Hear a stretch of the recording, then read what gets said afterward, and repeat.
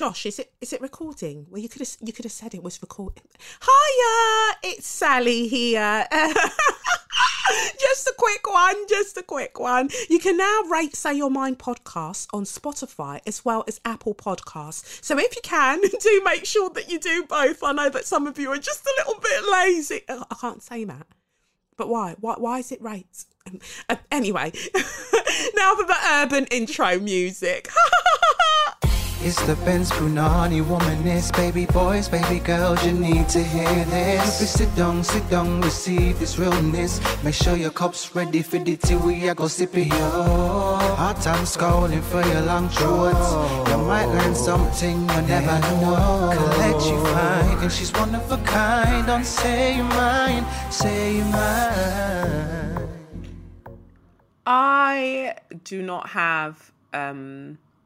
I don't have a song for you this week. I just don't. I'm exhausted. I don't have it in me. It's been such a tiring time, being in Nigeria, because that's where I still am. I'm recording from the hotel room, and the hotel room is rather spacious. So, sound will be everywhere. And, it is what it is, because I record on the go. I record on the fly. This is what we have to do to get the things out, And so the baby girls, baby boys can have that which they deserve, which is this episode. But yeah, it's me, Kelechi, being a Naija babe. And this is SYM, officially known as Say Your Mind, unofficially known as What? That's right, Suck Your Mum. And yeah, we're back, we're back for another week of things.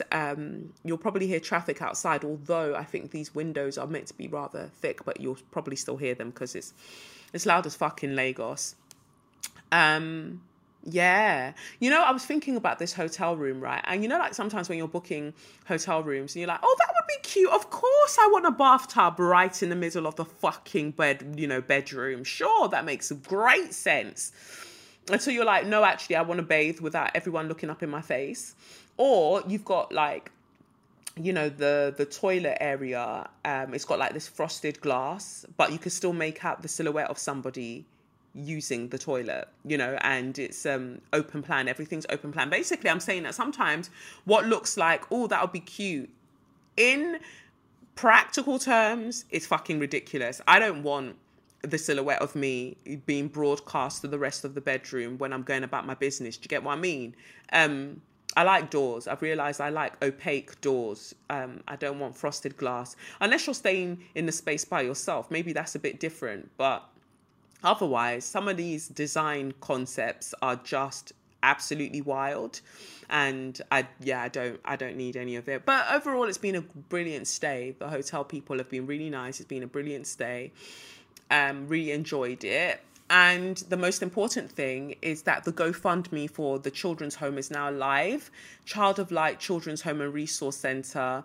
The GoFundMe is now live. I mean, it's been up for about 24 hours and we're already on 10K, or almost at 10K of the 100K target. But I know that I put it up when it wasn't payday for a lot of people, and people are still kind of like, oh, what's she going to do with the money? So, it'll stay up.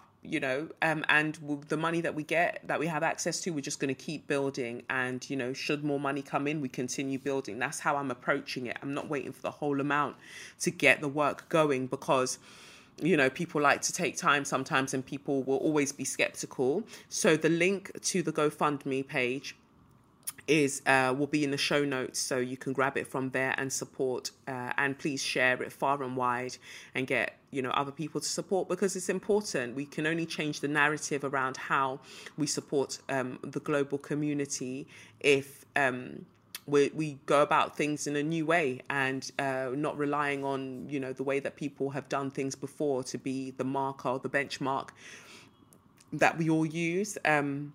I just think it's hilarious how my mum's just kind of left me to it. She's like, yeah, well, good luck with everything. Congratulations. I was like, what do you mean congratulations? This is a two-way thing. This is a joint venture. She's like, yeah, congratulations. Oh, it's so great that people are giving. Wonderful. Enjoy. But to be fair, she likes doing the more hands-on stuff, like getting, the builders in and having all of that sorted. So we're just going to get on with it and keep moving. And that's that. And also to the people who are skeptical of the things that I do and always have something to say, you know, I just want to throw in a nice, quick, short, sharp, suck your mother right at the top of the show. You can all go.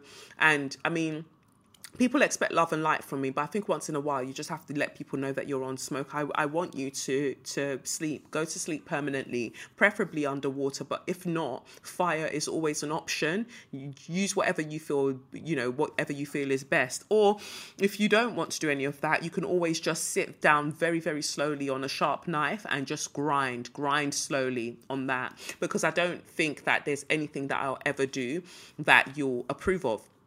It's impossible, because the issue has never been with me. The issue is within yourself. You don't expect good things to happen in life. You don't expect people who do things from the heart to exist in life, because that's what you lack in your life. And so you think that that's the way that the rest of the world is, when that's actually not the case. So if it's possible for you to burn in hell immediately, I would always suggest that as an option to be taken up with expediency. If that's not possible, like I said, the sharp knife, sitting on it and whining on it, preferably to slow jams if you want to, or to gospel, whatever song takes your fancy, but do it, and do it immediately. Anyway, having said that, like I said, I'm just glad that everything is moving onwards and upwards. I wrote a blog post on my page, Angry Black and Woman, on KelechiOkafor.com, where I'm talking about the fact that, man cannot survive on attention alone, and people love to watch up my page, especially people with a lot of influence, with a lot of impact, that some would call celebrities. Like, you have every resource available to you to be able to support campaigns such as mine, but you'll come and watch my page, chopping content every day. In fact, I don't even like to call what I do content per se, because I just put out what I feel. But in the way that everything is packaged these days, people would call it content. But the fact of the matter is, like, you come to check my views. So there's a part of you that seeks out my views, and because somewhere in you or something in you trusts that. So pardon me. So when you see a crowdfund, why can't you trust that? Or why can't you go and support that actively? But again, there's this whole thing of like, oh, Kelechi, she's so big and bad. Like, she's so dangerous. She's so risky. She's such a loudmouth. She's so outspoken. Yeah. And what? If the things need to be said, I'm going to say it. That's just how my Mercury in Scorpio works. I'm going to say the things, because I feel like if we don't say them, then how do we move forward? So if you are a celeb, get on with it. Get on with it, because when you lot are buying fast cars and flying on PJs, you have no problem with that. So parting with £100 to £200 should not be a big deal to you. As for everybody else, I feel like how you're supporting, I appreciate it so much. Keep doing that, and we keep moving forward, because sometimes it's the amount that we get, and that as a big group of people, that makes all of the difference. Can't just rely on just moving my foot. We can't just rely on like the big donations. It matters about just everybody giving in a small way, or however they can. That matters too. But like I said, that's in the show notes. The link is in the show notes, so you can support in that fashion. Oh my God, the live show gets ever closer. Like, by the time this comes out, fam, we're in the last week of Feb, which means that, we'll enter, there's only we've got one Monday after this. That's the last day of Feb. But pretty much that's it. From next week, we're in March. Do you get me? From next week, we're in March. And then the live show is basically 4 weeks away. If I scream this place down now, I haven't even sorted out my outfit. I keep saying that. I told you lot to come looking pink, and I have not sorted out my outfit. But I feel like I want an outfit change at the intermission, because there's going to be an intermission like an hour and a bit into the show. So I feel like I want an outfit change, but I don't even know. How can I be thinking about an outfit change when I do not even have one fucking outfit to begin with? This is my chaotic life. But I know that I'll get it sorted. I don't want a stylist, because everyone that suggests being a stylist, they don't understand my style, and they can't source me the things. I need the things, But yeah, that is by the by. By the by, I know that at the end of the day, I'll always pull it out the bag, because a baby girl knows her fashions. Do you get me? And like I said, also, a baby girl is popping on TikTok. You can follow me on TikTok, Kelechnikov. At first, I was just like, I'll do some funny vids. And then it was like, actually, you know what you bang at? Social commentary. You bang at breaking down things that are happening within politics and cussing people out. You bang at that. Why, go where you're celebrated, go where you are strongest. Do you get me? Like, I'm funny as fuck, we know that. Witty as fuck, we know that. And where that is needed, it's needed in the political space, like letting people know about their clarts. So, whenever I post those sorts of videos and I'm breaking down a headline or whatever, the girlies on TikTok are loving it, and they're arguing in my comments. I don't even get involved. I just let them argue there because it's not my problem. Do you get me? You say what you need to say. I've already said what I need to say. Anything that you're saying after the fact is of no importance to me. Be there in your delusion. That's not right. What you're saying is not right because actually the royal family bring in such and such an amount for the country every... Shut up. How much are they eating off the country in comparison to how much they're bringing? And people aren't coming to see them. People are coming to see the palaces. Yeah. And we need to have moved with the same vim that France moved, not with everything because they're colonial motherfuckers as well. But I'm just saying, like, they got to a point when they were like, actually, fuck the rich. And they did what they needed to do. I'm not condoning what they did. I'm just saying that sometimes, use similar energy in it. But anyway, let's get into the tarot for this week then. The question I put to Spirit was, what needs to change? It seems like a lot of people at the moment that I'm encountering, that I'm speaking to, their whole thing is that they know something needs to change and they don't know what it is or how to do it, but they just feel that change is imminent and change is necessary. So I pulled some cards on that. And the first card we've got is the Page of Wands. Then we've got the King of Swords. We've got the Tower. We've got the Five of Wands. And we've got the Hierophant in reverse. And then from the Spiritual Seasoning for the Soul deck by me, we've got You Are Always Enough. Now, the message I get about this, if we're talking about what needs to change, is the fact that you need to be okay going into new spaces, new experiences that you haven't ever tried before, right? Like, there is this fear as the Page of Wands. You feel like you're going into new terrain and you're kind of worried, like, oh, what if I don't bang at it? What if, it's basically taking you out of your comfort zone, right? You're going out of your comfort zone and you're going to, you feel like, uncharted territory. But come on, you came into this life to have an experience, right? And if in your day-to-day, you already know your routine, you already know your rituals, you already know the things that you're already doing. So do you want to spend the next, 60 years of your life doing this every day? There are aspects of it that, yes, of course you want to keep because those are the strong foundations of the life that you've built. But in terms of experiences, surely you want to experience and feel something new. And for that to happen, King of Swords, you have to be open to seeing life from a different perspective. You have to be open to having your mind expanded. Only a silly motherfucker would think that they know all that they need to know. That, what's that saying? One thing I know is that I know absolutely nothing. And that's how I tend to view life. Like, I feel like I know stuff, do you get me? But I know that I don't know shit. In the grand scheme of all that there is to know in life, I probably know 0.000000001%. Do you get me? Like, I don't know. And it's okay to not know. But what's not okay is not trying to know. So even if I don't know, I want to know. I want to expand my horizons. I want to change my opinions based on new information that's being given to me. And that's why I'm so particular about the fact that I want to travel so much more, because I want to see what it's like to live in certain places, to breathe certain air, to like speak to certain people. Because as we've seen, the media can drive a particular narrative about any fucking body. But until you are able to go to certain places and really understand their experiences, then how are you meant to know the real truth? Otherwise, you're basing it on what the media is telling you or how people are writing books. And remember that these things are always told by the victors, or the perceived victors. Like, they get to tell the story of a place after they've dominated it. I want to know what the experiences are like outside of that. And so if it's a case of you're thinking about changing careers, you're not going to know from the outside. You're only going to know when you go there. And there's this fallacy that, once you do something, you can't go back. Yes, the fuck you can. Like, if you don't like the thing, there are always ways of, going back to whatever you feel like you'd be better at.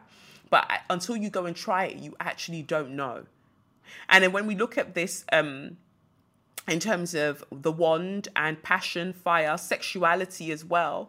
For some of you, it is that idea of like just being open to new sexual experiences. All of this, oh, I know all that there is to know. I know what I like. Maybe you know what you like, right? But you don't know all the things you like because you haven't explored.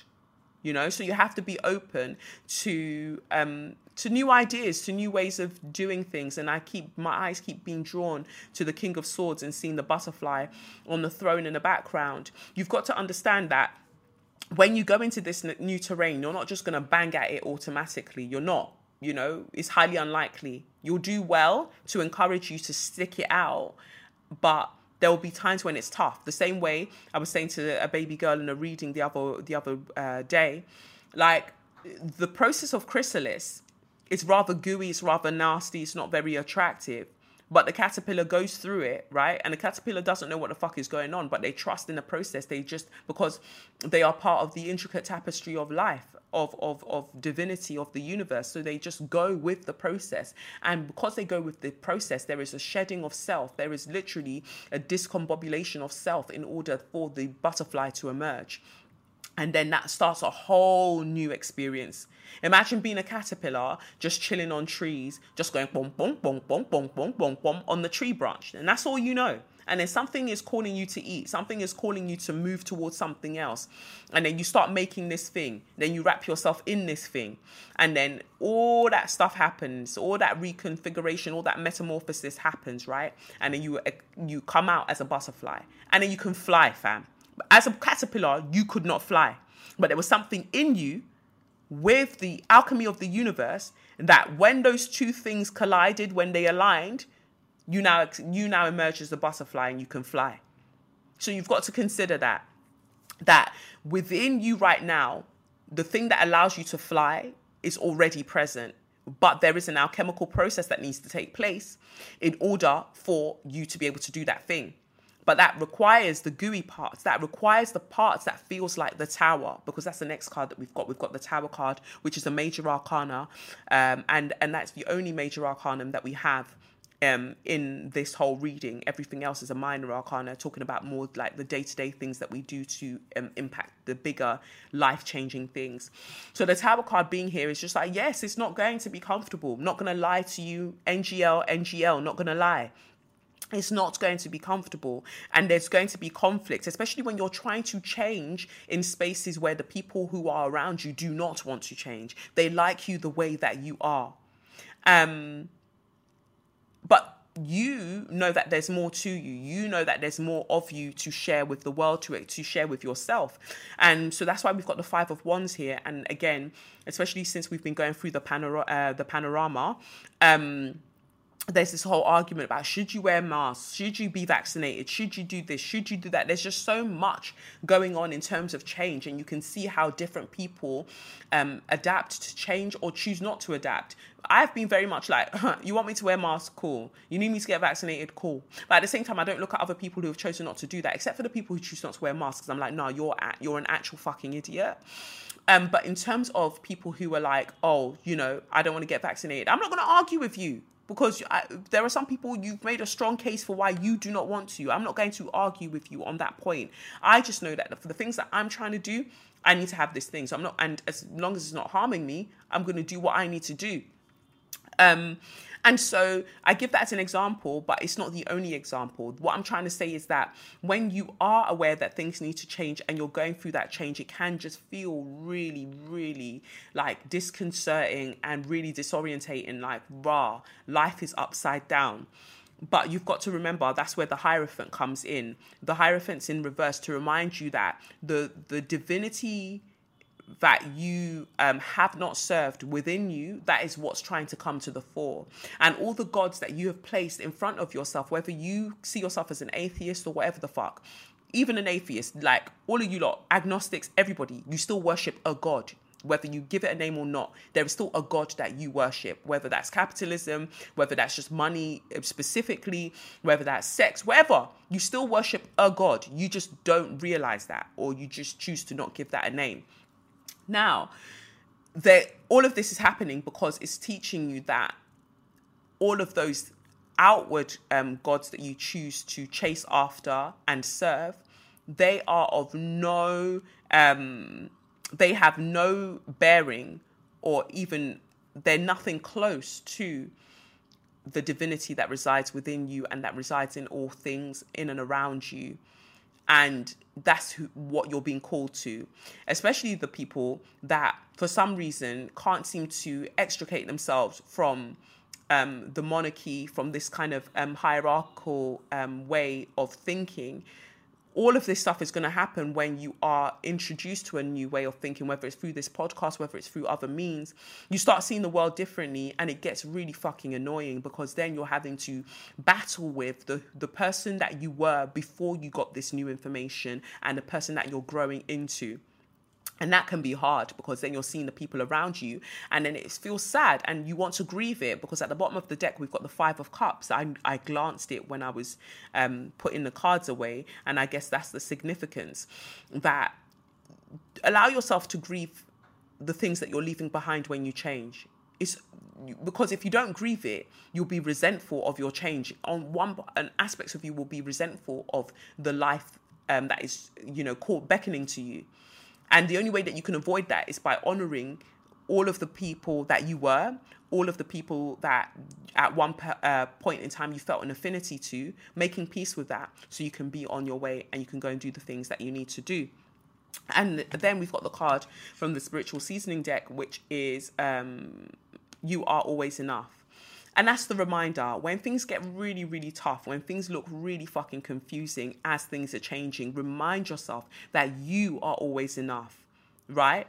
You have always been enough. And these changes aren't happening to make you more enough. You have always been enough. You're just going on these changes so you can enjoy the enoughness of you, right? And circumstances, sometimes when you're thinking about you as not being enough, really, it's you internalizing the fact that your current circumstances are not enough for you. They're no longer comfortable for you. But it's easy to kind of be like, oh, such and such person doesn't appreciate me. They make me feel like I'm not enough.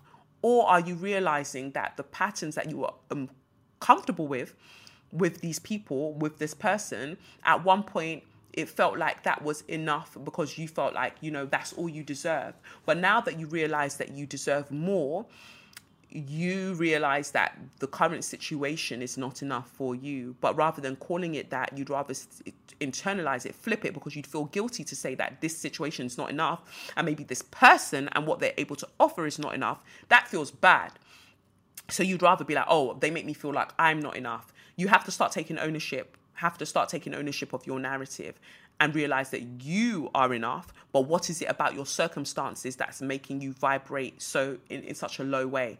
And that's not letting you come to like the full expanse of your being. That's what you're going to need to tackle. All right. So yeah, that's that for the tarot. I pray that it resonates with you. Let me pick up the first of this week's show sponsors, who are BetterHelp. And we'll go from there. This podcast is sponsored by BetterHelp Online Therapy.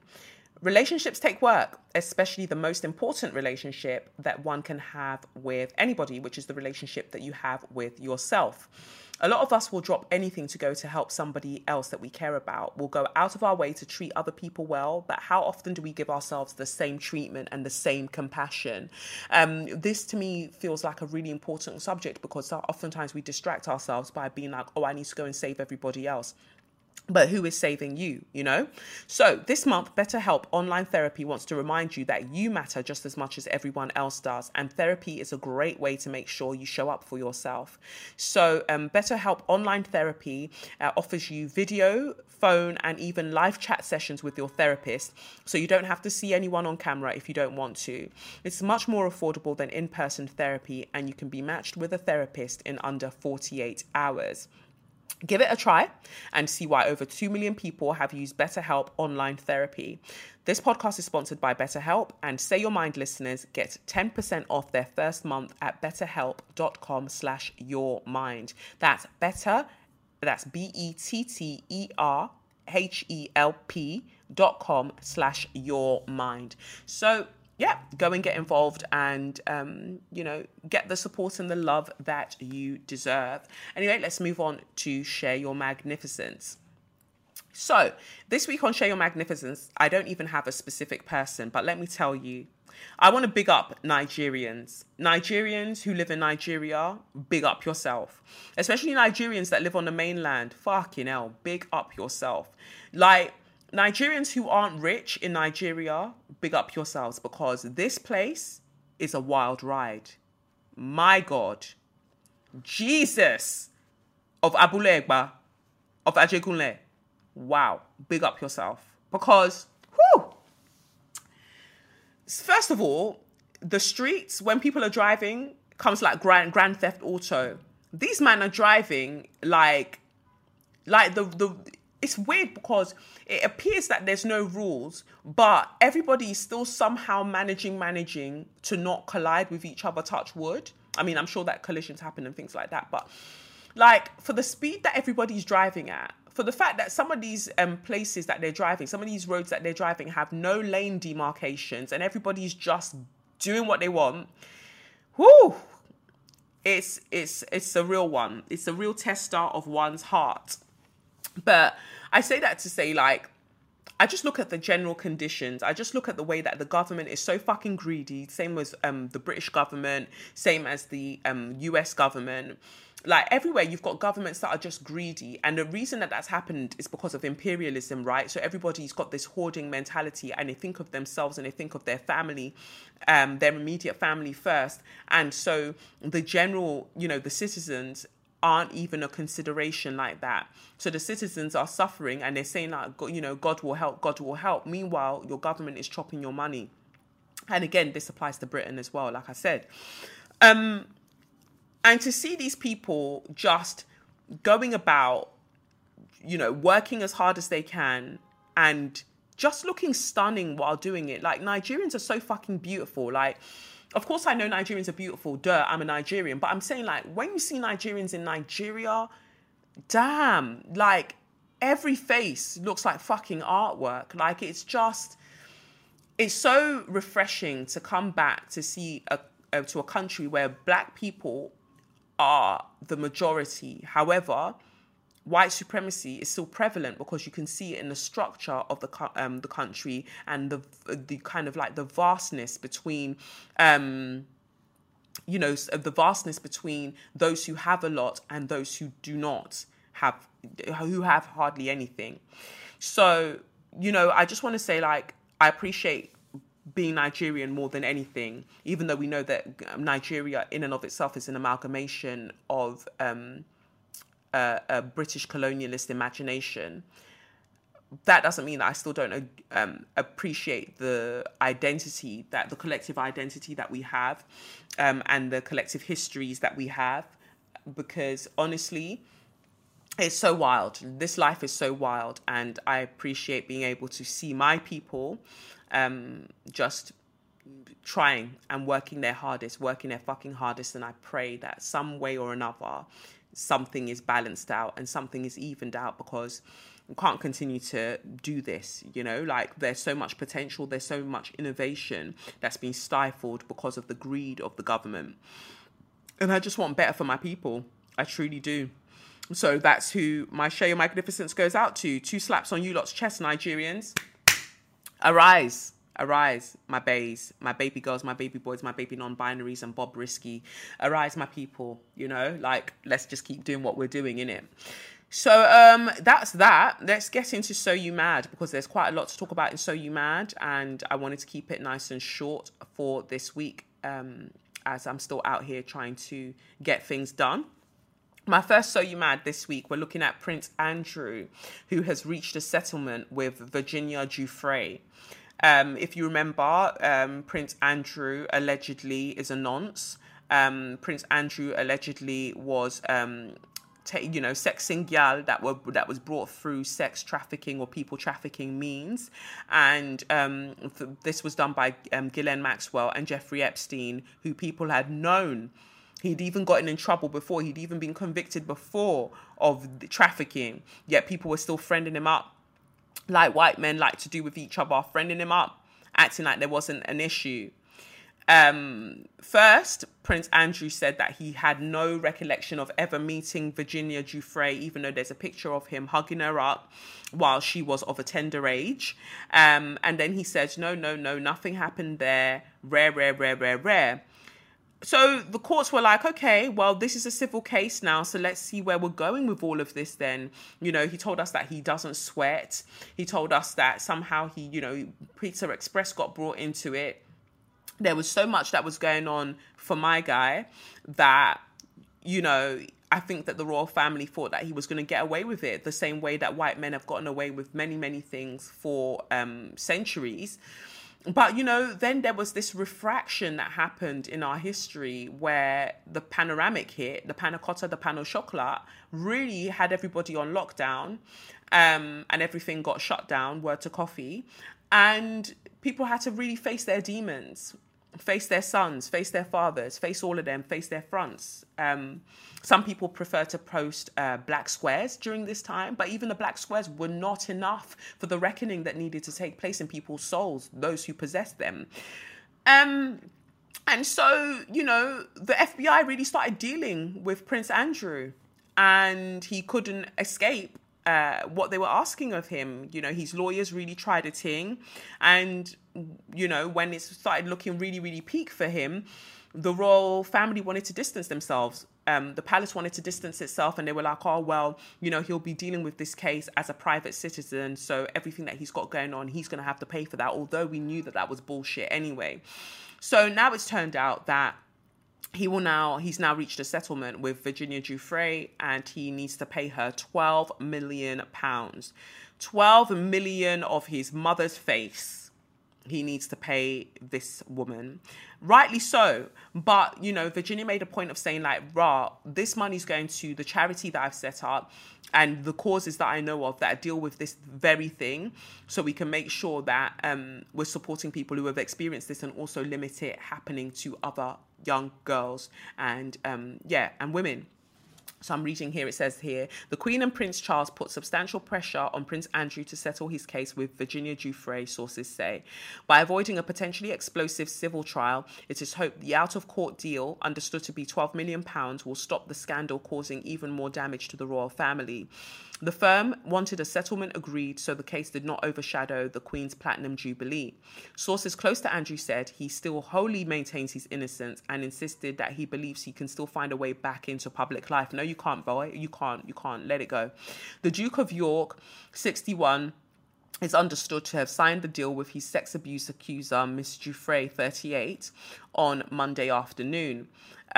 Despite the settlement in principle, Andrew has not admitted Miss Giuffre's allegations that she was forced to have sex with him on 3 occasions in 2001 when she was 17. But the disgraced royal will make a substantial donation to her charity championing victims' rights and try to restore his reputation by promising to support victims of sex trafficking. The settlement of 12 million includes 2 million to the charity, leaving her with 10 million. Okay, she'll leave her with 10 million. Meanwhile, legal sources say that the FBI still want to speak to Andrew as part of the criminal inquiry into the late paedophile Jeffrey Epstein and his lover, Ghislaine Maxwell. Well, they say his lover, but she's also a people trafficker, this Ghislaine Maxwell, and she's also a pedo as well. The Duke would be classed as a witness in the cases, still being probed.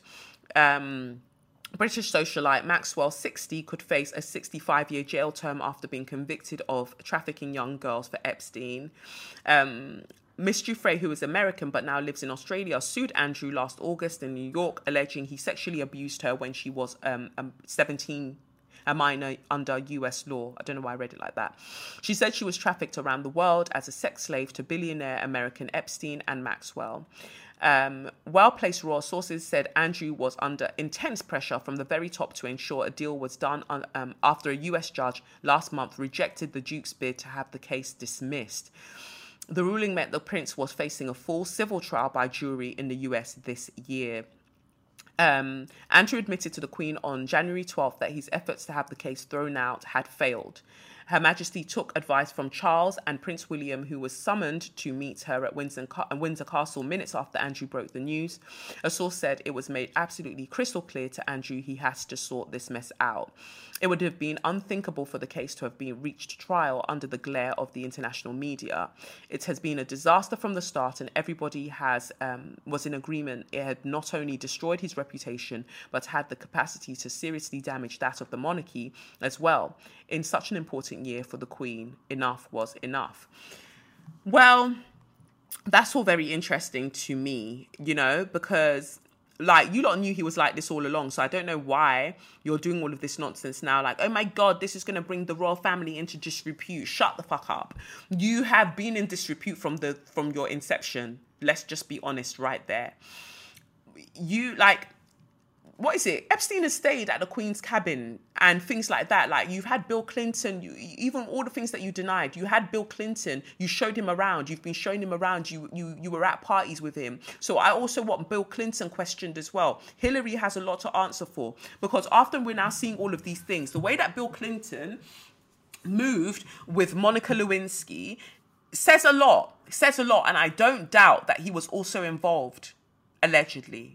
Can I even phrase it like that? How can I say I don't doubt that he was involved allegedly? Anyway, all I'm saying is that Bill Clinton needs to be looked into thoroughly, because the way that it was framed with what happened with Monica Lewinsky is wild. And I wholeheartedly apologize to Monica Lewinsky, because I even believed the way that the media framed it them times, when it was like, oh, she seduced him, this seductress. Like, yes, he was impeached and whatever else. But the fact of the matter is that impeachment was not enough. Like, we need to talk about how he was so comfortable with being able to use power in that way, and who else has he done a similar thing to. And so Hillary, as far as I'm concerned, should not be in office. When your husband is moving like that, you too have a lot to answer for. Same with Melinda Gates and Bill Gates. You lot, why are they all called Bill? You lot need to come and answer. You need to come and answer. You can't say that you didn't know what your husbands were doing. Stop lying. Come and stand firm. Come and stand here and tell the truth. Both of you now. Hillary and Millery, come and tell the truth. Ridiculous. To me, it's just absolutely disgusting. It's absolutely wild. I know that in the statement that I read, it said something about the fact that, like, part of the agreement was that he can't, what is his name? Andrew can't go around saying that he didn't do what Virginia said he did. He can't go around saying that anymore. Like, he just can't. And I like that that's part of it, because you can't continue to lie. I'm going to take these £12 million. I'm definitely going to take that. But you can't come and be saying that you didn't do this and you didn't do that, because, fam, you're having to sell your chalet to get money. You're broke. You're a broke bitch. You're a broke bitch. So being a broke bitch, you don't really have 12 milli to be throwing around like that, because you're a broke bitch, you know? So until your mother gets on or boards HMS Afterlife, I don't really know what you're working with. So you don't really have money to be thrown around for things that you did not do, is my point. So as far as I'm concerned, the £12 million being paid means that you did it. It's really that simple. Whatever the case may be, you did it. And I really worry for these people who were like tweeting, well, most of these cases are usually settled before trial anyway. That doesn't prove anything. Fam, do you think I'm parting with £12 million when I have done nothing? Are you fucking mad? The £12 million is not a drop in the ocean. Like, £12 million is a lot of money. Nobody's parting with that if they've done nothing wrong, especially when they ain't got the money like that to begin with. That's part of your children's inheritance money that you're now chopping because you decided to be a pedo. Come on, be serious. And for the fact that we're saying that he doesn't have the money, and we're hearing that Queen Lizzie is going to be helping him with to pay this, and people are like, oh, she better not be using taxpayer money.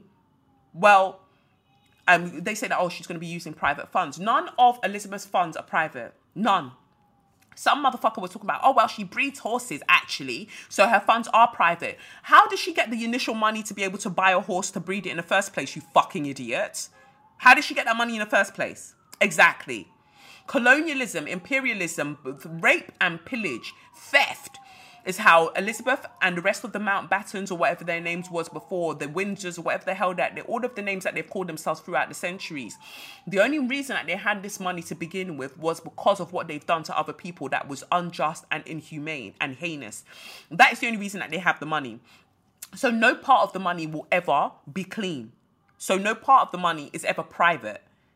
All of the money is from theft. And we know that because she sits there and she wears a crown on her head where all the jewels are stolen, and people had to be killed for those jewels. People had to be killed for the metal that even made the crown. So you have to ask yourself, how could, and this is somebody that knew about his behavior before we knew about his behavior, and she's there sitting there like butter wouldn't melt. I don't buy it. I don't buy it. R.I.P. Diana, because I know about them ones too. Anyway, how can we expect her to condemn her son for indulging in the trafficking of young girls when all her wealth, the majority of her wealth, comes from the trafficking of enslaved Africans, comes from the colonization of other people's lands? What leg does she have to stand on to condemn anything? Sometimes you have to take things down to the sum of, to break down all of its parts, basically. I don't even know English anymore. But you've got to break down all of its parts and understand that this is what we're dealing with here. So I don't know why we're expecting some kind of moral compass out of Elizabeth. When has she shown herself to have any morality? When? She's a figurehead. She's a figurehead for the violent identity of this country. And there's no getting around that. She's not a sweet old granny to me. I'm sorry, she's not. She's gangster granny. I would be worried if I were you, as far as I'm concerned. And I still need confirmation that she's still alive. I know people said, they saw her cutting cake or the other day or whatever. But, I don't know if we've got too long left. And then Pluto return is happening for America on the 22nd of February. Oh, God. I hope that Biden can see out his term, but I don't know how possible that will be because something agwan when it comes to America. And it goes to show, Pluto is about power. I was tweeting this the other day. Pluto is about power. And, the first Pluto return that America is having, it's looking very mad. Because you're looking for trouble with Russia. And of all the people that you lot could go and look for trouble with, do you really think that you want it with Putin? Can you not see? The first two letters of his name, the first three letters of his name, they're involved with Pluto. Is that the person that you want to go and look for trouble with? Because now when he does your dance, what are you going to do? And this is a lesson that some of us need to learn about madness and about power. Just because you think you're mad does not mean that there is not another person in existence with you right now who is madder than you. There is always somebody who is madder than you are. And that even goes for me too. I know my limits with my madness. I said it to you the other day about the people in Bermondsey. I think I'm mad.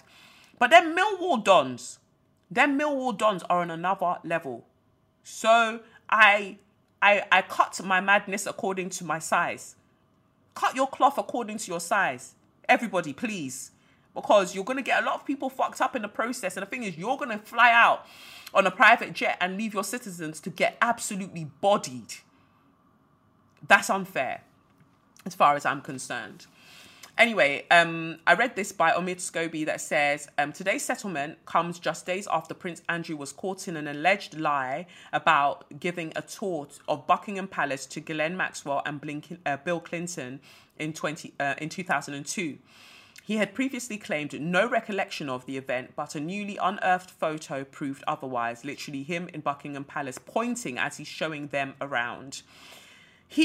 Prince Andrew's a liability, but I said it at the beginning of the Panna Cotta that all these systems, all of these people that were held in high regard will be crumbling, and they'll be crumbling at such a rate. It's actually mad, the momentum, and you need to understand that the momentum is not going to slow down. Because as one thread is being pulled, another thread is being pulled everywhere. Everybody's clot is about to be torn. They don't tear clot finish. All the clothes will be torn by the time that all of this is done. Because everybody will be naked in the street and you'll see everybody for who they truly are. What the royal family need to understand is that your stupid blood clot gag orders only work on this dusty bad vibes island that you lot reside on. Yeah?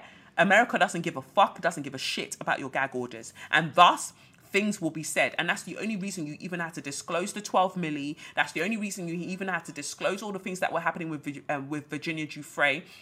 That's the only reason we know about William's alleged affair and his wandering Willie. That's the only reason we know about all of these things, because your gag orders do not work past your bad vibes island. And I'm glad, because you can't keep lying and keeping people from the truth. That's why the average Brit is so fucking stupid. That's why the average Brit is so fucking stupid, because they're not given the information that would help them to have a better understanding of the world. You're denying them of the things that they need to know in order to empower themselves, because you don't want them to be empowered, because you want them to be at your beck and call when you need them to be xenophobic and stupid as fuck. That is the problem. And I want more British people to be empowered, to be emboldened, so they understand the rules that they are playing, that they're playing with. Because at the moment, they're just pawns, and they need to know that they're pawns. And at the moment, I don't think that they know that. All they know is sufferation, and that shouldn't be the case. But, yeah, if that doesn't tell you anything about Elizabeth's character, she's willing to pay money to help her son, her pedo son, with a case. And that's sad to see. Very, very sad to see. That tells you all that you need to know about her, and maybe who else she was covering up for in terms of her husband as well. But I don't know. And I'm not saying he can rest in piss as far as I'm concerned. In other news, Miguel, let my love adorn you. Ooh, yeah, baby. Ooh, you gotta know that I adore you. He ran back to his wife. Whew. My guy saw 6 months. He saw 6 months of what it's like to be single. He said, Omo, let me return to what I know best. And that is a word. Some of you men like to do long throat too much. You like to do long throat too much, always thinking, the grass is greener on the other side. There's bare gal out there that want me. Let me tell you something. Sometimes girls only want you. Certain people only want you because you've already got somebody. Yeah, and they find you attractive because they think that you're unavailable. But the moment you become available and they have to be responsible for your fuckery, you're not as attractive anymore. Some men are only attractive because it's somebody else that has to deal with their bullshit. So you only have to deal with 10% of their true character, because 90% of their true character is being endured by a long-suffering partner. That is what you need to understand. Now, when they become 100% available, and you see them for who they truly are, and also they see that there are only few people who's going to tolerate their fuckery, suddenly the game changes. Suddenly it's like, I've realized that things need to be different. I'm not necessarily saying that that's what happened in this case. But anyway, Miguel put up a statement. If you remember, after he'd been with his partner for, was it 12 years, 17 years or something? And they announced that they were breaking up. I think I talked about it on the show. But then he put up an Insta post of the other day where he said, it's a picture of them sitting, the wife is sitting on him and he's kissing her chin, both very light-skinned together, and the picture's black and white. And he wrote, "Love heals, full stop, proud of us, heart emoji with fire around it to denote passion, I imagine." On a serious note, though, I would say that this is what people need to understand. I saw a post the other day that I thought was interesting. The person said, it was a woman, she said something like, if you are in a relationship and it just seems like things aren't changing, you need to break up with the person. If you've been trying and trying and trying, you need to break up with the person, because one of two things can happen. If you break up with that person, it allows for a new dynamic to come forward, and then you can reapproach each other anew as the people that you have now grown into, or, with a different dynamic to approach the relationship with. That becomes possible. It also sets the standard that I don't like where this is going, and I don't want to tolerate this. I don't want to be here doing this thing. That is important too. When you say things like that, and when you take actions like that, it lets other people know that you are in fact serious. And that is where you can move towards having actual change, right? So one needs to bear this in mind. And the second thing that they said could happen is that, nothing changes. And then it shows that you were right to have broken up in the first place and just remain broken up. But if you truly know that you are just so unhappy with where you are, something needs to happen. So I do feel like them deciding to break up in some realms could be considered healthy, because they were willing to break off a dynamic that wasn't working anymore. They were willing to break a pattern that wasn't working anymore. Because sometimes you need to understand that it goes beyond breaking up with a person. You're breaking up with a pattern. And so no matter how much you love a person, if a pattern is damaging to you or just not healthy for you, that should take precedence. And that should be why you want to end the thing. And again, when you do that, once you've had a time to kind of really think about everything objectively, because you've both been able to step away from what the pattern and what the dynamic is and was, then you can reimagine what it could be. But there has to be a choice that's made. So when I was reading that about Miguel, I was initially like, well, see, you really wanted to go out there and do long throw, and look at where you found yourself. You've returned back, Abby. But it might not be him. It might be her. We never know with celebrities and the lives that they lead. But I do think that there is an example there. There is a lesson there to be learned. And maybe for some, if we're looking at it from a skeptical perspective, sometimes people are just happy with the patterns that they know. They go out for a bit. They're like, actually, I don't like this. I want to go back to what I know. And whether that means that they're working towards healing or not, they want to be back where they are. And people have autonomy. They have agency to choose as they wish. But I do wish them all the best. It's not easy for people, I guess, to like break up publicly and then get back together publicly. So, it is what it is.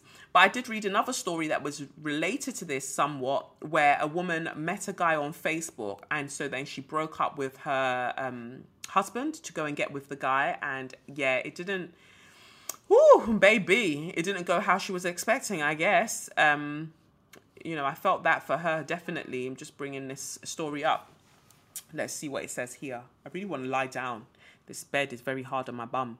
It says here, Brit mum loses £80,000 to romance scammer posing as Silver Fox defence minister. Scammers are repeatedly using photos of a Silver Fox Latvian defence minister to dupe women, including a mum who lost £80,000. Authorities in Latvia say they are aware of more than 100 fake profiles featuring snaps of suave artiste Pabriks.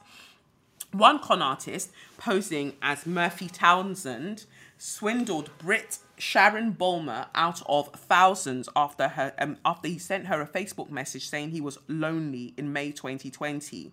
Well, of course he'd be lonely because that was lockdown, so I don't know what he thought he would be doing. Anyway, this goes on to say, he spent 2 years telling her he was a US soldier who needed money to leave Syria and visit her before she discovered he was not a real person. It was then that the picture he claimed were of him were actually of Mr. Pabriks, the Minister of Defence. The Latvian Defence Office said they have been facing this situation for a long time and have reported over 100 fake profiles using the minister's images. The government is now warning against the issue. Sharon from Manchester is still coming to terms with being conned. Oh, look at her. She's wearing a white turtleneck. That's really interesting. Anyway, the 51-year-old said, he asked me to help him and I did. But over time, it's got me into huge debt. And because I've fallen for this person, I just wanted to help him so much. I know I've been a fool, but these are the things we do for love. The person behind the account claimed to be a 56-year-old man from Washington, D.C. with a 17-year-old daughter called Helen. Murphy told Sharon he was serving with the 37th Infantry Brigade, a brigade combat team at Base 29 in Raqqa, Syria. My man had a backstory. Jesus of Nazareth. He really had a backstory. God.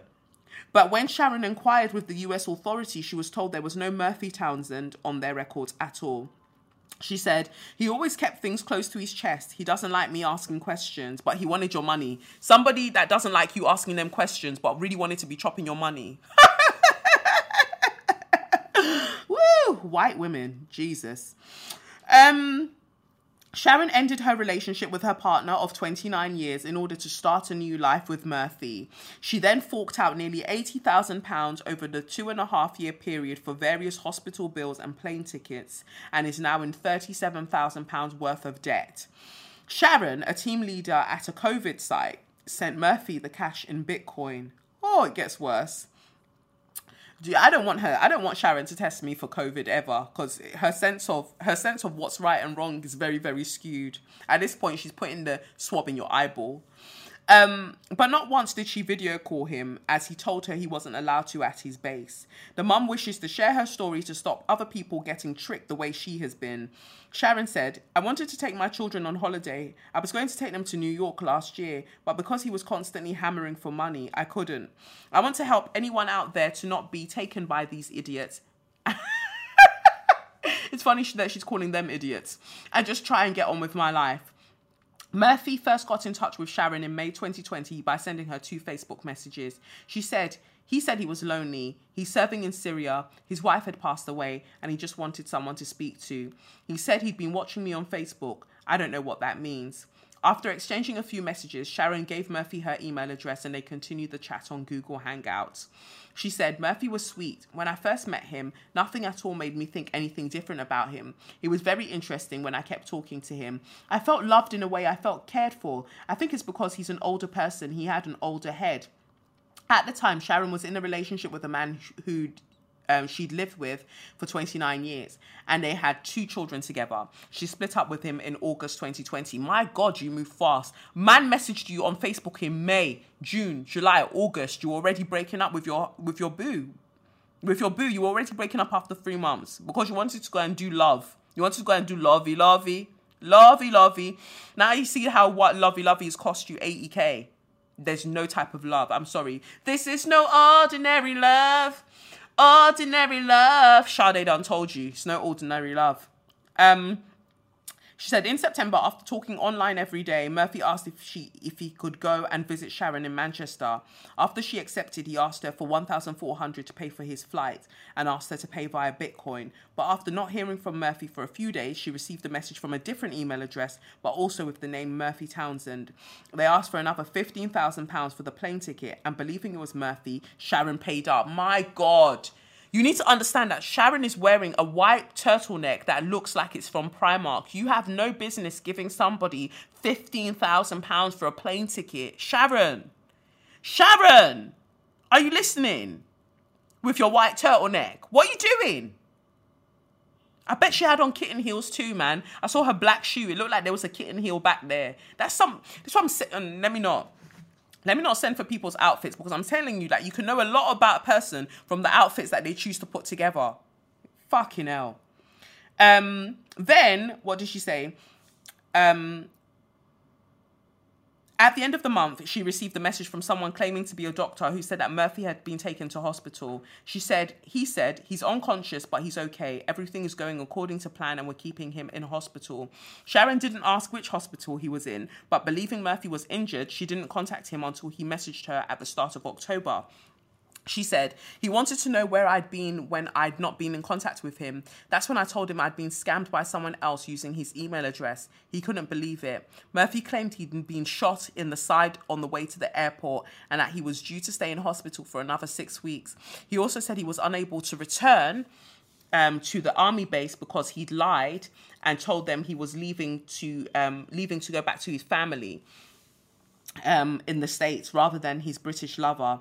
Sharon then twigged that the messages she got from the second email address was a scam. She said, I said, I've lost anything. I said, have you lost anything? And he said, I lost my computer when I went down. So that's when I knew that's where the scammer had come from. They would have had a look at the computer, I think. Murphy then asked Sharon for £5,000 to help him with his medical bills, which she paid, before announcing that he wanted to leave the army for good and move in with her in Manchester. When he gets out, he's going back home, sorting a few things out, bringing his daughter over here, and was setting up a new life, she said. In October 2020, he started asking for weekly payments between £600 and £1,000 to cover the cost of administration fees, airlifting fees, and to buy him out of his contract. She said, the transactions were as long as my arm. I've literally fallen in love with this person. I hope to God he's Murphy. The request for cash kept coming, with Murphy asking for £5,000 in February 2021 for a trip to the UK, but later claiming he'd lost the ticket. In August last year, when she asked for pictures of him, he sent her a screenshot of photos from the Facebook profile of Mike Douglas, telling her he couldn't use social media while on a mission. He also claimed that his original Facebook page had been hacked by the men who stole his computer, and that is why a different name, Moffs Joel Dukan, has appeared on a page using his photo. In November last year, he asked for £2,000 to see his daughter in Washington, and then a further £5,000 for the medical assessment he needed to board the plane that she paid for late last month. Up until a final £900 transferred last week, Sharon has paid over £80,000 towards what she believes is getting Murphy out of Syria and to see her. Murphy also sent her a copy of a letter from a Dr. Abdulrahman Al-Omer, a paediatric orthopedic surgeon. He sent a letter from Al-Muwassat University Hospital that said he was part of a pedestrian vehicle traffic accident in September 2020, that he's currently in intensive care. The letter was dated 24th of January 2022. She said he's supposed to be in hospital with a serious condition from his accident, but why all of a sudden is he in hospital but never complained about any pain in the year we've been together? The letter is signed by a doctor who treats children with special bones. I don't get it.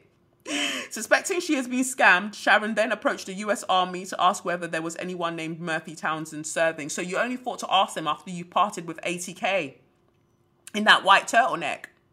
Okay. She goes on to say, they responded saying there is not anyone by the name of Murphy Townsend currently serving in the Army Reserve or as a general officer. They also said that the 37th Infantry Brigade combat team that he claims to be part of is from the Ohio National Guard and not the Army Reserve. There are no LT generals in that team. Lieutenant generals, I think that means. She said, I questioned him on that and he turned around and sent to me, are you dumb? She hasn't told her family, but Sharon is in thousands of pounds of debt after sending the money to Murphy. Now, what I think is interesting about this statement is she says she hasn't told her family that she's in debt, but she told a newspaper with her face there while she's wearing a white turtleneck and black kitten heel shoes. She said, my ex does slightly know of him, but he doesn't know all the ins and outs. No one else knows. I want to keep my family out of it. Well, they're in it now. Because your face is in the newspaper. They're starting to get suspicious, though.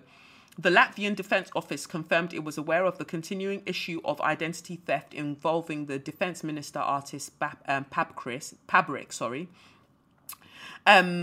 The spokesperson said, unfortunately, we've been facing this situation for a long time. We received information about the various fake profiles that use the name and images of Mr. Pabrik on Facebook and Instagram, both from the users of the social networks themselves and our partners and colleagues in other countries. We frequently receive screenshots from people who have been contacted by fraudsters and, recognizing the official accounts of the Defence Minister, choose to report them. So far, we have collected and reported to Facebook more than 100 fake accounts, but the response has been negative. We feel that the security of everyday users, both on Facebook and Instagram, needs to be strengthened and supported in situations like these. And we encourage Facebook to pay more attention to these kind of cases. Now, that's really, really sad. You know, apart from me taking a piss out of Sharon, what is prevalent there is that so many people are looking for a passionate love. So many people are looking for a whirlwind romance. But you have to understand that in this capitalist society, you have to keep your head, your head screwed on at all times. Otherwise, you're just going to get scammed. You're just going to get buoyed. I haven't watched The Tinder Swindler, but I do think it's interesting how white women part with money when they're in love. I mean, I know that black girls, from, following Oloni's thread and listening to the Dilemmas on the Receipts podcast, black women are also out here giving money when they shouldn't be giving money. Do you get me? But it's the fact of who has access to certain types of money. Fam, Sharon, you had money. You had access to 80k. Your children were right there. And then you parted with 80k over time for a man that you hadn't even seen via video chat. That is wild to me. That is absolutely wild. And even if you have seen the guy, I just don't believe in giving men money. I'm really sorry. I don't believe in giving men money when it's men that you don't know. It's different if somebody's your partner, your long-term partner, whatever. But somebody that you don't know from Adam, you're just there parting with money anyhow. Why? Are you forgetting that we live in a patriarchal society? You need to ask yourself why they don't have money to begin with. Because the way that this society is set up should have been benefiting them anyway. So even when the game is rigged in your favor, you're still not winning. We have to talk about what's going on. We have to discuss it. And it's not me that will now be supplementing and keeping you afloat. I'm sorry, in that case, you might just need to drown. It really is that simple. But it is sad that this happens to so many women online looking for love, and they get a random message. I mean, you had a relationship, so you were really doing long throat in that situation, to be honest. They get approached and they go for it. All I'll suggest is that you can reverse search Google images, you know. If you reverse search the Google image of someone and bare other random profiles come up, you should be on high alert. You really should be. But this case was just wild. When I read it, I said, that is true madness. But Sharon, don't do that again, please. Don't. I don't like the turtleneck, but again, everybody has their different style. So I'm not even going to gun you on the turtleneck, but definitely don't be partying with 80k just because you want to do love wanting to. Don't. Please stop it. Okay. The last one for So You Mad is about Clemmie Hooper. We were going to have to get into that. So there's an update on Clemmie Hooper. For those who don't remember, Clemmie Hooper, aka Mother of Daughters, if you remember the episode I called Mother of Demons, that episode was about her.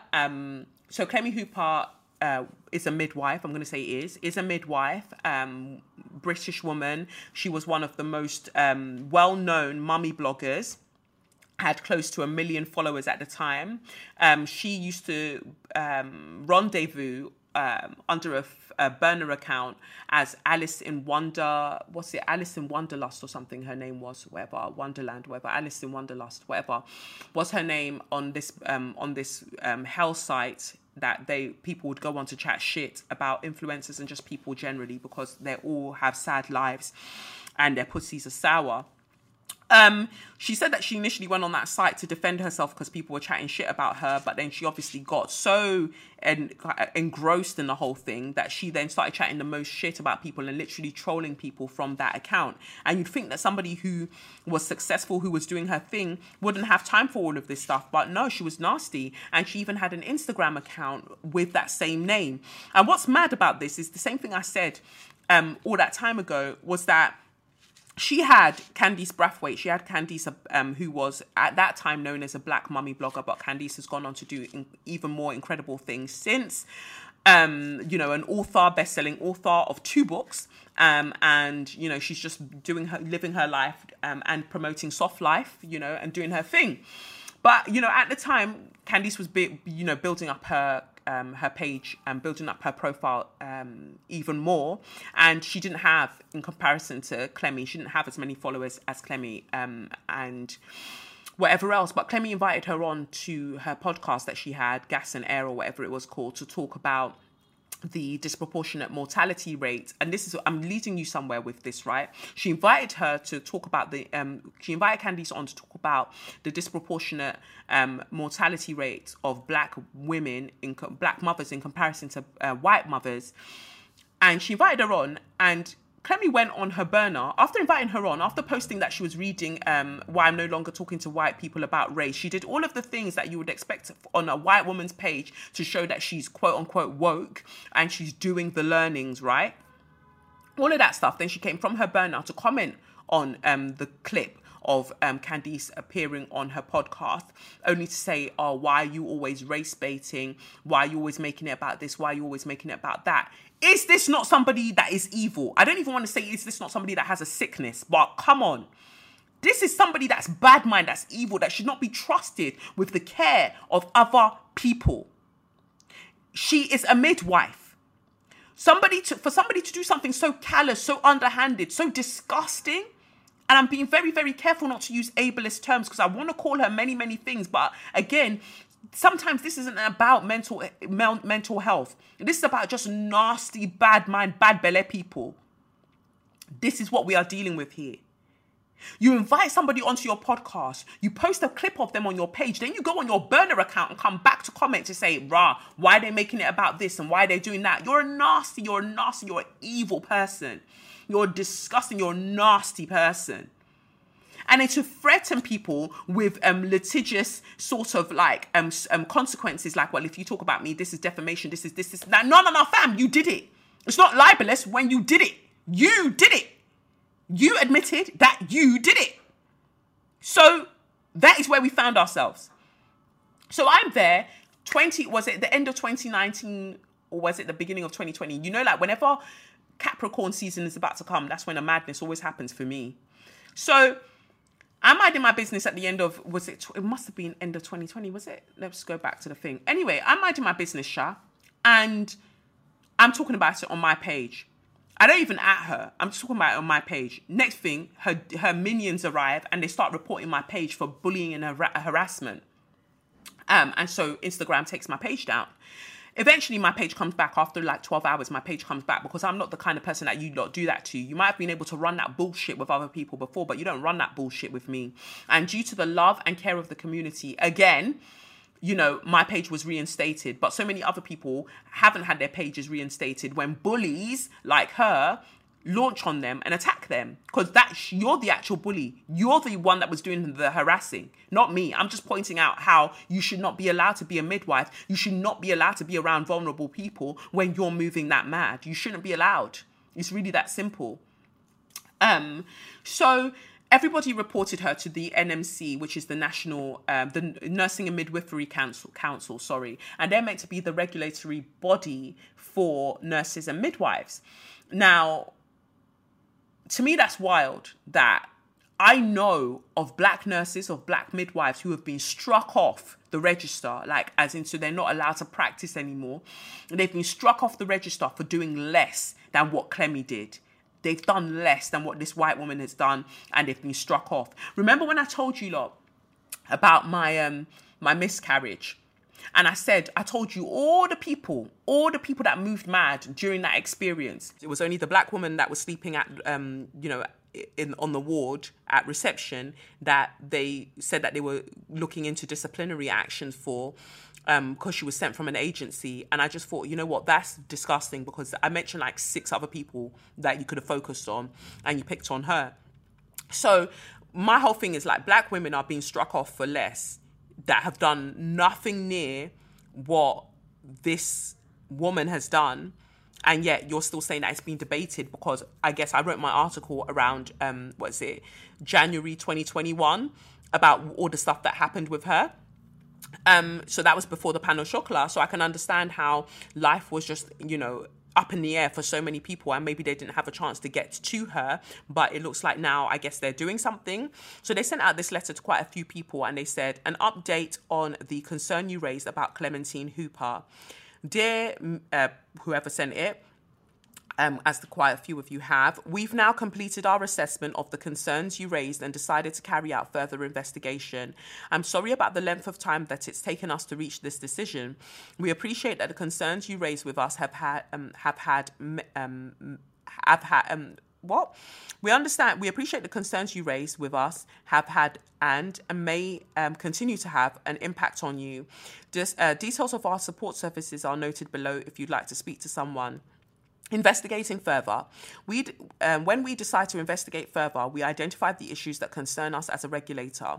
We call these regulatory concerns. This allows the nurse or midwife to understand why we say there is an issue with their practice that is serious enough to justify us A, investigating it, and B, possibly restricting their right to practice or imposing other outcomes against their registration.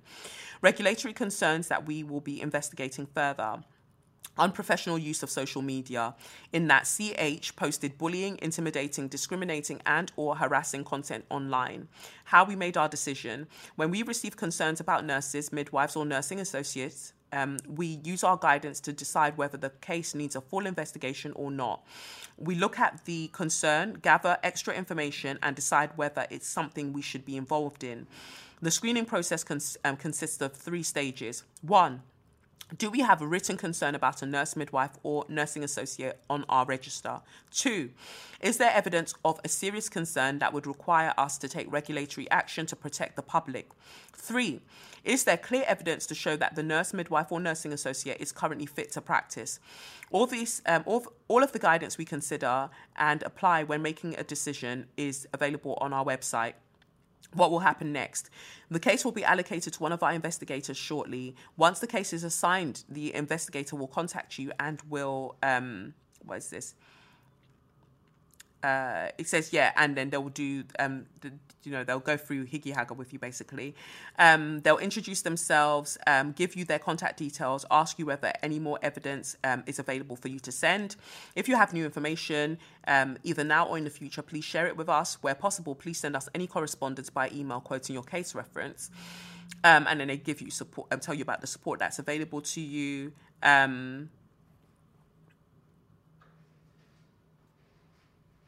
I just think that it's interesting that they're like, we are waiting on these details and all of these things should be kept confidential. When she was doing the fuckery, that wasn't kept confidential. And as far as people are concerned, still nothing is happening. Still nothing is happening, and something does need to happen. So people aren't going to be here being confidential about something that she did very, very publicly.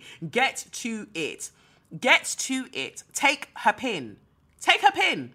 I'm forthright in saying that her pin needs to be taken because people, based on her behavior prior, people aren't safe to be cared for by her. The extent of the things that we have known that she did from that account, and only from that account because we can't vouch for anything else, makes me feel like I wouldn't be safe going into a hospital that she was in. It's really that simple, and something needs to be done about it. She can be as quiet as she wants and not using that page. We all know that. She's got an interior design page that she's operating from now. Do what you want. I don't care. But the fact of the matter is, as a midwife, you should not be allowed to continue in that capacity when black nurses who have done far less than what you've done haven't been afforded the same liberties. That's really it. But anyway, that's that for So You Mad. I just wanted to get all of that out of the way. Anyway, let's move on to Start Your Motors, which is very, very, very exciting. But before we get to Start Your Motors, I'll just big up the second of this week's show sponsors, who are Skillshare. And, we really love to see it. Time after time, again, Skillshare are back. Skillshare is an online learning community that offers membership with meaning. With so much to explore, real projects to create, and the support of fellow creatives, Skillshare empowers you to accomplish real growth. Skillshare can help you to make 2022 a year of new learning, growth, and connection through creativity. I tell you all the time how much I've enjoyed using Skillshare when I'm doing my guitar bits. Even though I have a real life guitar tutor, it's also great to be able to, learn and get things from them as well. And there are so many classes and bits to choose from. They have courses that you can do in terms of your productivity when it comes to like how you use Instagram, how you use YouTube. There are numerous courses that you can participate in and, get stuff done that way. And they're always updating their courses as well. So whether you're a dabbler or a pro, a hobbyist or a master, you're creative. Discover what you can make with classes for every skill level. Experience real improvement and hands-on projects and classes designed for real life. Skillshare's entire catalogue of classes now offers subtitles in Spanish, French, Portuguese, and Dutch. Explore your creativity at skillshare.com/straws. That's skillshare.com/straws and get a 1 month free trial. That's 1 month free at skillshare.com/straws. Anyway, let's get to Start Your Motors. Whew! Start Your Motors. Won't the good Lord do it? Won't the good Lord do it? Wow. Look at that. Michael Massey, your job, we took it. Your job, we took it, babes. We took the job as we said that we would, because you cannot continue as FIA race director after the stupid, piss poor decision that you made during the Abu Dhabi Grand Prix. You shouldn't even be able to smell another track in your life. You should not be allowed anywhere near a racetrack for the rest of your life, as far as I'm concerned, after making such a wild statement, after making such a wild decision that cost Lewis Hamilton his 8th World Drivers' Championship. I will not let it rest. I will not rest until we have a public apology, especially from Massey, for such a wild decision. And people are like, oh yeah, but that will put Max Verstappen's win into disrepute. I don't give a fuck. I don't give a fuck. I don't give a feck. I don't give a fuck. I don't give a fuck. Don't care. If he wants to hold on to the trophy, fam, he can hold on to the trophy. He's been hugging it up for months now. He can keep the trophy. What we want is public accountability, that you lot know that you fucked up, and you lot know that that decision was just not right. It was unjustified and it was bullshit. That is what we want. That's what we want to see. Anyway, on the 17th of February, one of the most beautiful days in existence, Michael Masi was announced as being sacked as Formula One race director after the Abu Dhabi controversy, which saw Lewis Hamilton lose the world title. Masi's handling of the final laps of the race in Abu Dhabi has been under intense scrutiny since the decision which saw Max Verstappen claim a maiden world crown. That's what this site's saying. The race director failed to correctly apply the rules during a safety car period late in the race, which had a direct impact on the fate of the championship. It had led to speculation that Hamilton could decide to retire ahead of the 2022 campaign, but he has now confirmed he will continue to race for Mercedes. But the incident has seen Masi relieved of his duties and instead offered another role within the FIA. FIA's president, Mohammed Ben Sulayem, said, "I would like to inform you that a new race management team will be put in place starting in Barcelona for the test session. Niels Wittich and Eduardo Freitas will act alternatively as race director, assisted by Herbie Blash as a permanent senior advisor. Michael Masi, who accomplished a very challenging job for the 3 years as Formula One race director following Charlie Whiting, will be offered a new position within the FIA. I presented this complete plan to the members of the World Motorsport Council and the Senate, who gave their full support." Ben Sulayem also announced Formula One would introduce a VAR-like system to assist officials on race days. Radio communications are set to be removed from TV broadcasts, and unlapping procedures behind a safety car will be reassessed. He added, "To assist the race director in the decision-making process, a virtual race control room will be created. Like the video assistance referee, VAR, in football, it will be positioned in one of the FIA offices as a backup outside the circuit. In real-time connection with the FIA F1 race director, it will help to apply the sporting regulations using the most modern technological tools. Direct radio communications during the race, currently broadcast live by all TVs, will be removed in order to protect the race director from any pressure and allow him to take decisions peacefully. It will still be possible to ask questions to the race director according to a well-defined and non-intrusive process. Unlapping procedures behind safety car will be reassessed by the F1 Sporting Advisory Committee and presented to the next F1 Commission prior to the start of the season." Okay, cool. My whole thing is, now why am I in it? Now, why am I in it? What do you mean that radio conversations will now not be will no longer be broadcast during live TV when we're watching the race? What's that got to do with it? I just feel like that's not even transparent. That's not even transparent. We need to know what was said via the radio. You can't now come and pick and choose what we have access to later on. Radio conversations had nothing to do with it. He was not aware that the rest of us watching via TV had an issue with what he was doing and how he was making his decisions. So what's that got? Why are you taking out the radio broadcast? Why are you taking that away from live TV? It all just seems very, very dodgy to me. Like, they'll make it sound like they're making progress, only to go and do something very, very wild at the same time. And I personally do not like it. But you know what I do like? Michael Masi, you're no longer race director, baby. You can go and do something else, right? And I even want to know, what is the next role that you've now given this guy? Because if it allows him to have as much influence over the race and cost people their drivers' championships, then he shouldn't have that role either. We'll keep taking every job role away from you until there is accountability, until there's public accountability for the wayward way that you ruled that race. Then every job role, as far as we're concerned, that allows you to have any impact in any which way, you can't hold that role. You cannot hold it. Nope. Like hot potato will be jumping out your hand. You can't keep it as far as we're concerned. So there's that. And it's been announced by Formula One that also sprint qualifiers are going to be a thing for the 2022 season as well. And honestly, I would prefer for them not to be. Like, I am tired of sprint qualifiers, but I know that people enjoy it, and people are like, oh, we want to see racing. Okay, fine. You lot can see racing. But me personally, I don't like sprint qualifiers because, like I said before, I feel like they stress me out. I just get so stressed and I get so worried because I just feel like people can move mad. I think it's still 17 laps that's been done this season, but I don't know. I don't know. So we're only going to have sprint qualifiers in Imola, Austria, and Brazil, which is fine because when it was Brazil 2021 season, Hamilton absolutely bodied it. He was amazing. So the key updates for 2022 regarding the F1 sprint is that pole position, the driver who tops Friday qualifying on a sprint weekend will be awarded pole position for statistical purposes. Sunday's Grand Prix grid will still be determined by the result of the Saturday sprint. So, okay, fine. So I'm trying to understand what they mean here. So pole position. So regardless of where you come, what I'm trying to understand is, right? So pole position, the points will be given to you based on how well you do on the Friday. I think that's what they're saying. When we have qualifying in terms of times on a Friday, you get to keep the points that you get from that. Fine.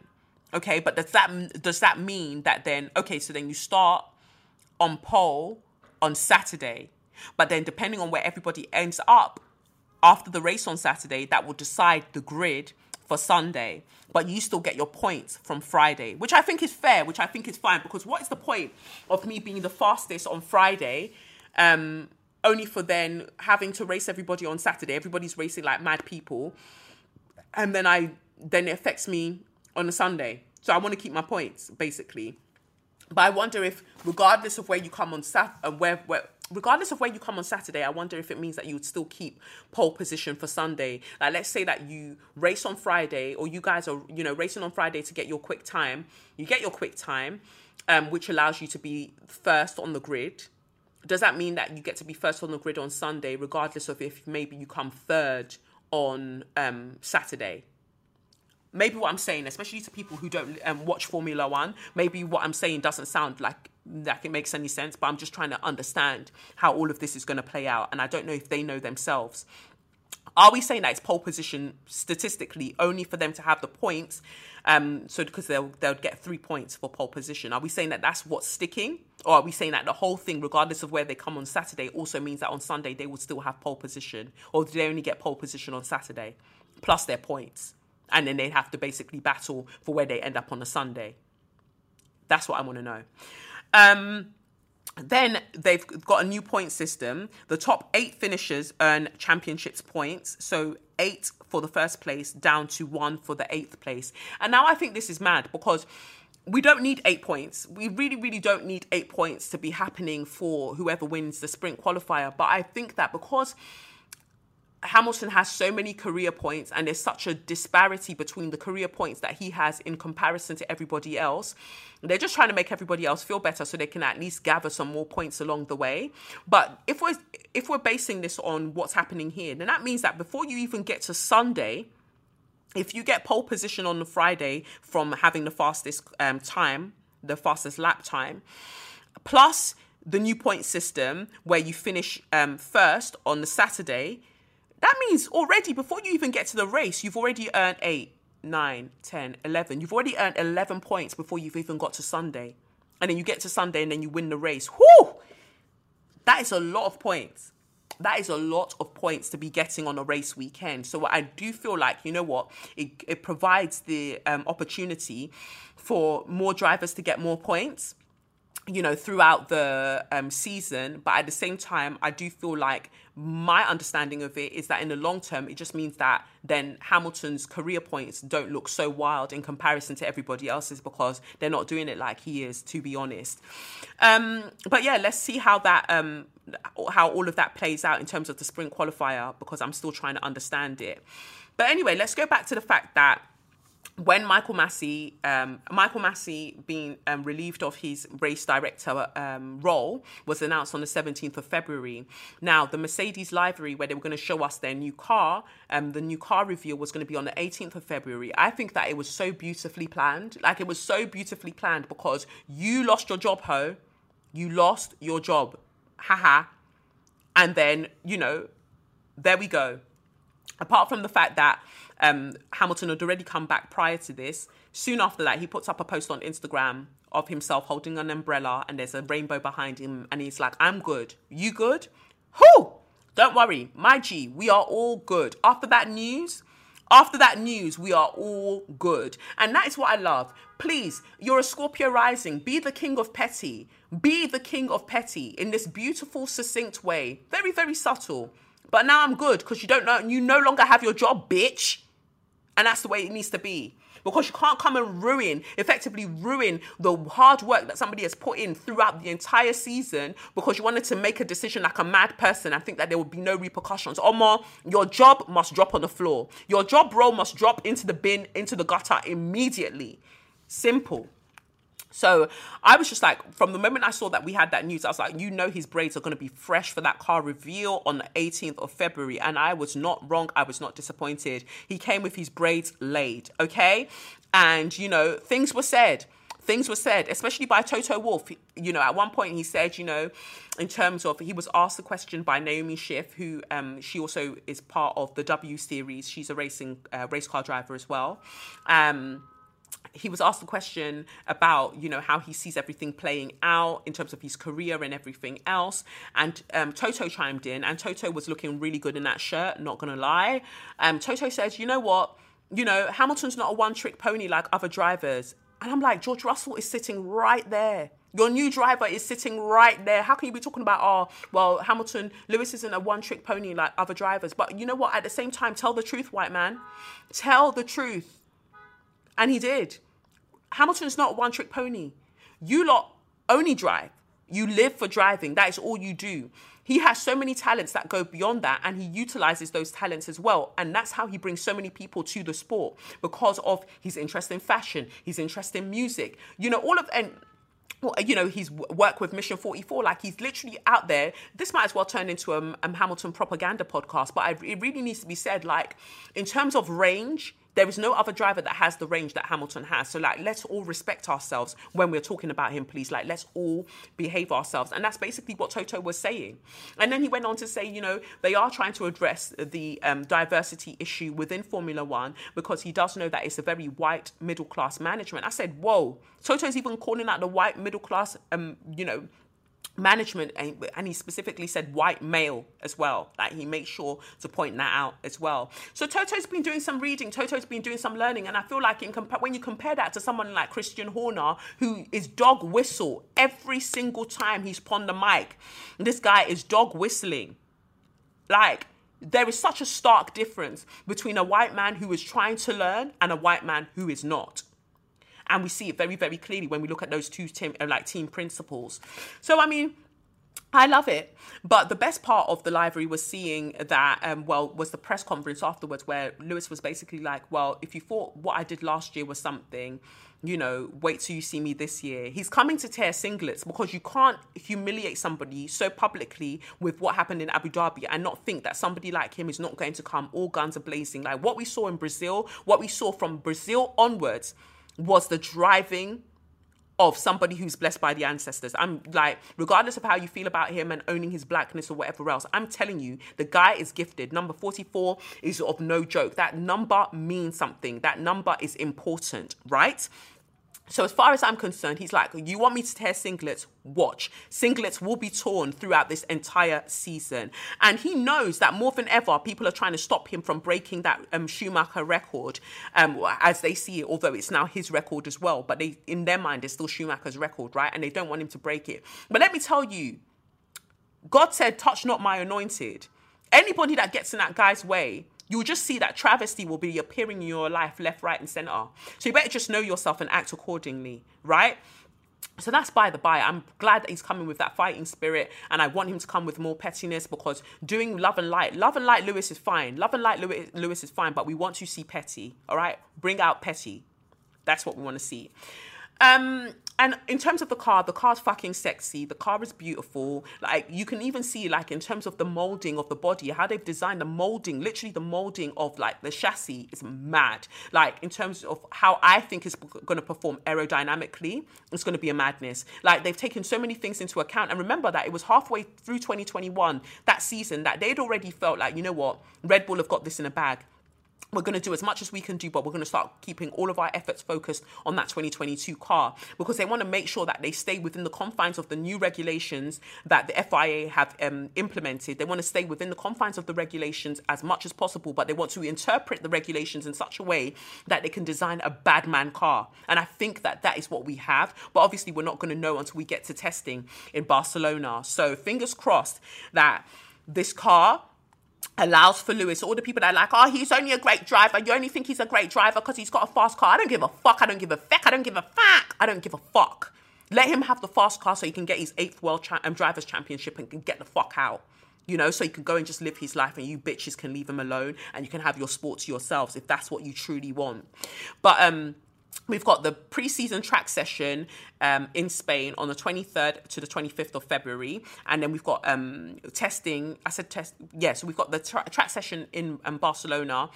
Is that Circuit de Catalunya in, that's February 23rd to 25th. And then we've got testing, which will be 10th to the 12th of March in Bahrain. And then we've got the first race of the season, 18th to the 20th of March in Bahrain. So we're almost there. We are almost there. The season is about to start. The drama is about to start. And I, for one, cannot wait. And I know that Drive to Survive returns on March 4th, which shows us everything that happened last season. So we get to see a lot of like behind the scenes stuff as well that they filmed at Netflix. So yeah, everything's looking pretty exciting. And I pray, fingers crossed, I can go to a couple races this year as well. If people treat me accordingly, that would be very, very lovely. So yeah, that would be nice. So good luck to everybody involved. By everybody involved, I literally mean Mercedes. And yeah, we'll see how we do. So that's that for Start Your Motors. Anyway, let's get to the last segment for the show, which is Straw of the Week, aka Suck Your Mum. My first Straw of the Week very, very easily goes out to Angela Rayner, who is the deputy leader of the Labour Party. Angela Rayner, I've cussed her out on this show before. I've given her a straw before, but my most recent straw goes out to the fact that she made a statement about the fact that she wants to take a hard line on when it comes to the law and terrorism, and she thinks that police should shoot terrorists first, ask questions later. And I just want to know whether it is crack that Angela Rayner is on, or what is it? Like balloons? Like what is it? What is it? What is buy one get one free? What kind of drug is buy one get one free in your area that you think that this is a great statement to make? Because you can't be within your right senses, because none of this makes any fucking sense, especially when you know that Cressida Dick just got ousted from her role as the head, as the commissioner of the police. Why would you be saying such? That, terrorists should be shot first and questions asked later. More time when they're shot and they're killed. They shot with the intent of killing them. We saw what happened to Jean-Charles de Menezes, and he is talking about, they should shoot. But we have to talk about who you consider to be a terrorist. Because we've got white boys who are sitting in their room on Nazi websites looking at ways to make this, looking at ways to make that. They've got all these majorly homophobic, racist, xenophobic like manifestos, all these misogynistic incel type manifestos, and all they're told to do is go and read some Jane Austen. That's what they're told to do. So clearly, whiteness is not considered when you are talking about terrorism. You're not talking about white people being shot and questions asked later. You're talking about anybody that has a little piece of a tan and their hair and their features are slightly dark. Those are the people that you're talking about. Anyone who looks like them and darker, they can be shot and then questions asked later. The Labour Party, to me, has an equal measure of mad people in the same way that the Tory party has mad people. Everybody is mad together and nobody has anybody to tell them that they're in fact mad. And this is what's scaring me about the whole thing. The Labour Party, as I see it to be, is incredibly misogynoirist, if we're going to call it that. The misogynoir in the Labour Party is mad.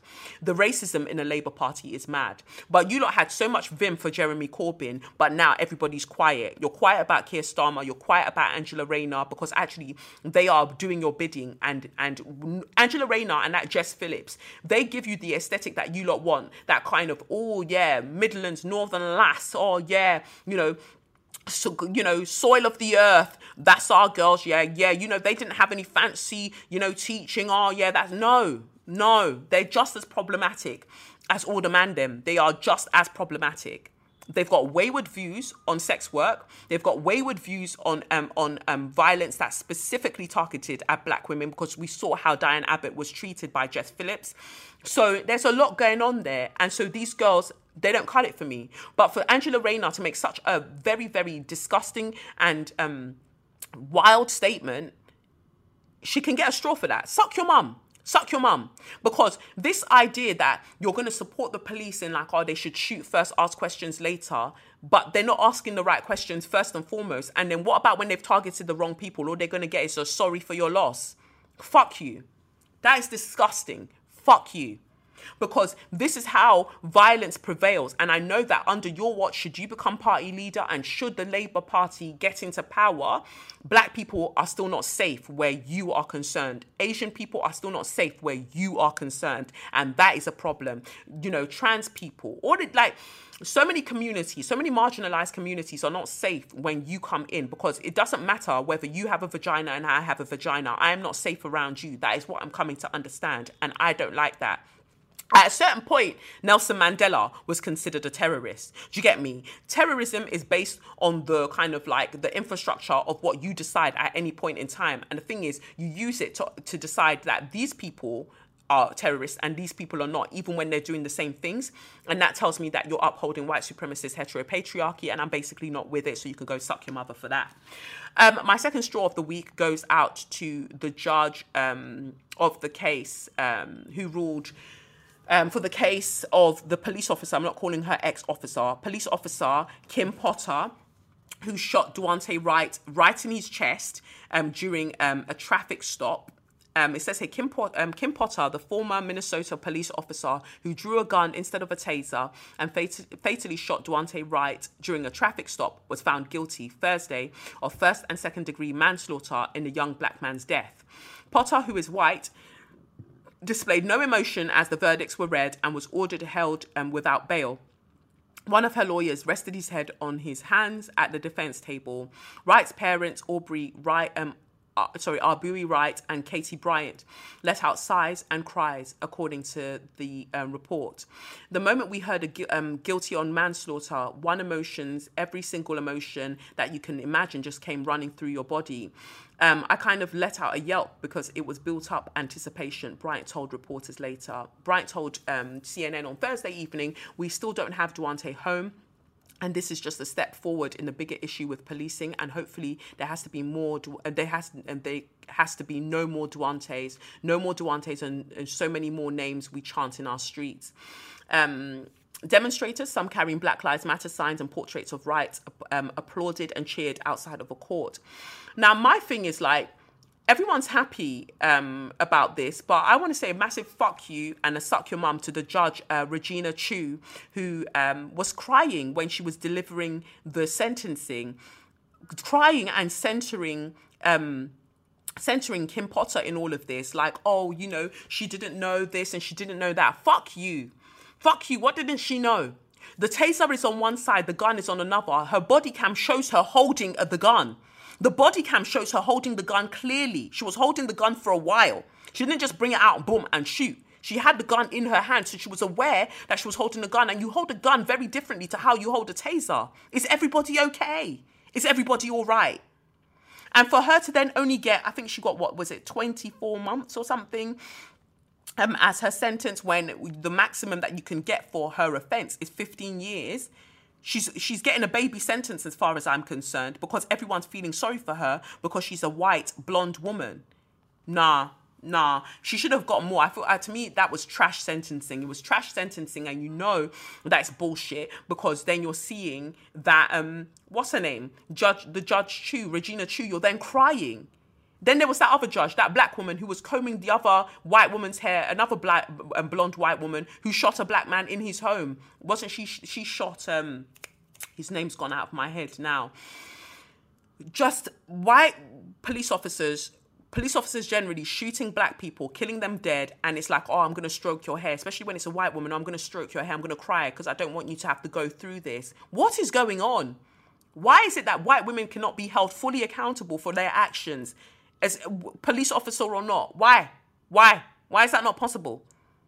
As far as I'm concerned, it's all disgusting. And Judge Chu, you could go suck your mother, you dickhead. And this is why we all the time when people are like, oh, people of color. No. Even within the community of people of color, as you want to call them, anti-blackness is rife. Because how are you empathizing more with the white woman who shot this guy in his chest than with the family of this guy who no longer have him around anymore? Duante's gone. He can't be a father anymore. He's gone. But you're empathizing with her, the one who did the shooting. The system's fucked. Anyway, that's all I wanted to say for this week's episode. That's really it.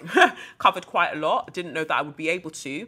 But thank you all so much for listening as usual. I'm sending you all the love. I've been Kelechi Okafor while I'm in Lagos. And this has been SYM, officially known as Say Your Mind. Unofficially known as What? That's right, Suck Your Mum. Remember, you can support the crowdfund on the GoFundMe link that is in the show notes. And you can follow me on @Kelechi Okafor @Say Your Mind Pod. And you can support the podcast on patreon.com/Kelechi Okafor. And that's it, I guess. I'll catch you on the flip side. Peace. It's the Benz Brunani womanist, baby boys, baby girls, you need to hear this. If you sit down, receive this realness. Make sure your cup's ready for the tea, we are go sip it, yo. Hard time scrolling for your long shorts. You might learn something you never know. Collect you fine, and she's one of a kind. Don't say your mind, say your mind.